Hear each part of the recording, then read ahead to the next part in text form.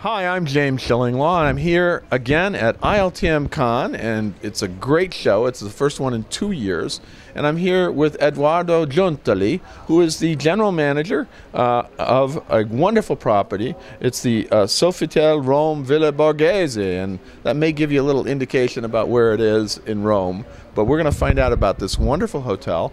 It's a historic hotel, and hopefully someday I'll get to go, but we'll see. If after this interview, if he doesn't like it, it's all over, but that's it.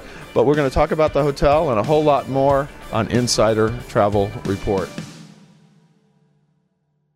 Eduardo, first of all, great to see you here at ILTM. It's wonderful to be back here, right, with Hi, all James. the people. Yes, indeed. It's great to be back finally after 2 years and meet each other, meet people, be able to exchange about the future of the industry. Well, and I think hopefully it looks bright, you know, a few variants notwithstanding, but that's the way it goes. Now, We need to get used to that. I think we do. Now, I actually just was in Rome, but unfortunately didn't get to your property. I was there literally overnight, and I had to get my Rome fix after almost 2 years. Tell us a little bit about the property, the Sofitel Rome Villa Borghese. The Sofitel Rome Villa Borghese, it's an historical building. We actually classified as an historical building. It dates back to the 1890. It was then converted into an hotel in the 50s from an Italian family who had made his fortune in the United States. It was the Boston Hotel at the time, and it was only in the 80s that was purchased by the Accor, branded as a Sofitel, and since then we operated as a Sofitel. We did a major refurbishment in 2018. The hotel Right. Just a year before we all got to this, right? So that's good. Absolutely, it was right on time. In 2018, we closed for 1 year, completely redid the entire hotel. We reopened end of 2019. And then, of course, you closed again for a little while, right? Absolutely. Unfortunately, we had to close for a few months.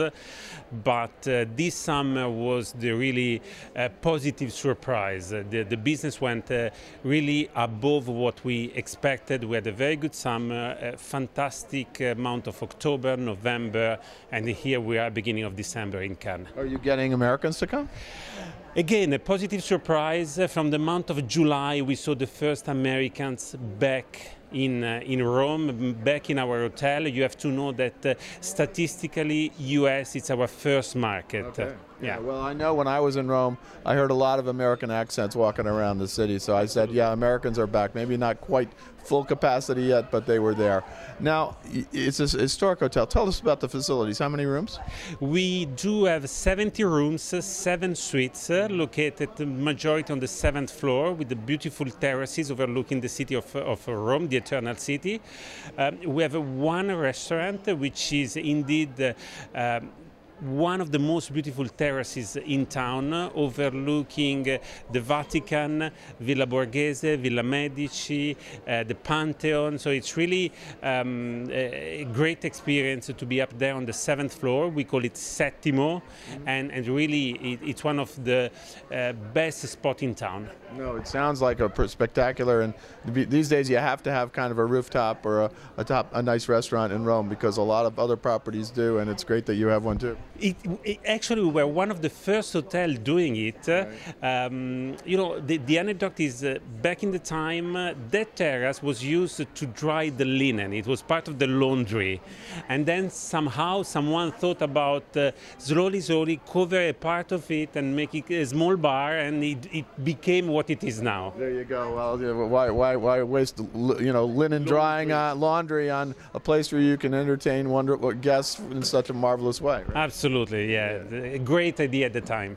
Now let's talk about that location again. Now, you're close to everything, right? Pretty much. We are on the street that links Villa Borghese to the Spanish Steps, that goes down towards the Spanish Steps. In front of us there is Villa Medici, which is part of the Cultural Institute of France. We have a very good relationship with the French authorities, with the Villa Medici. We organize private tour. We are one of the sponsors when they organize main events. And here Yes, indeed, we are very close to pretty much everything in Rome.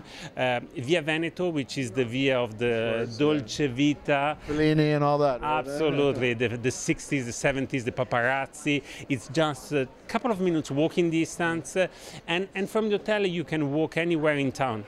And you can actually go walk up to the Villa Borghese too, the gardens, which I did the last time 2 years ago. I had a great time just walking around the gardens. Walking around the gardens, we organize private picnic in the gardens of Villa Borghese, where chef can come and arrange for the guests. So it's really one of the experiences that the guests enjoy and love the most during the weekends. Oh, that's great. I think you were telling me it's some special activity with art, that you have some fresco, some kind of fresco or something that you can arrange a visit? Yeah. We do not have a fresco, but the hotel is located in front of the villa of the Princess Ludovisi Boncompagni.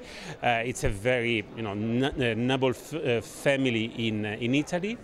And we have a very good relationship with Her Highness. Inside the villa, you can find the only fresco that Caravaggio painted in his entire life. It's located in the villa, and through our relationship, we can have guests visiting the fresco. Well, special activity that you can arrange. That's Absolutely. Great. Now, we go out to about 95,000 travel advisors, many of whom are eager to get their clients back to Rome, hopefully booking your property. What would you tell them about what to tell their clients about how to best experience your hotel? Well, again, I don't want to sound, pretentious, but pretty much everything. Our concierge is the president of the Clédor Concierge Association in Rome, so he can unlock any experience that the guests want to do, or if they prefer to enjoy not doing anything, just having a drink on the terrace of our restaurant is itself an experience. So it's worth traveling to Rome and see the sunset from our rooftop. Well, and having done that with other properties and hopefully next year with you, it is a great activity to go up there, have a meal, have a drink, and just enjoy the sunset in Rome. And it is a gorgeous city. Years ago, I went to Rome a lot when I was a kid, and that wasn't always my favorite. I don't know why. I like Venice, I like Florence, but as an adult, I've become much more appreciative of Rome and all that it has to offer. I think that, one of the nicest things to do in Rome is get lost. And I always, encourage people to get lost, to forget Google Maps, to forget any kind of, maps or things like that. Just walk, because in every single corner you can find something unique. It's an amazing city. It absolutely is, and it sounds like you got an amazing hotel. So looking forward to seeing it hopefully next year.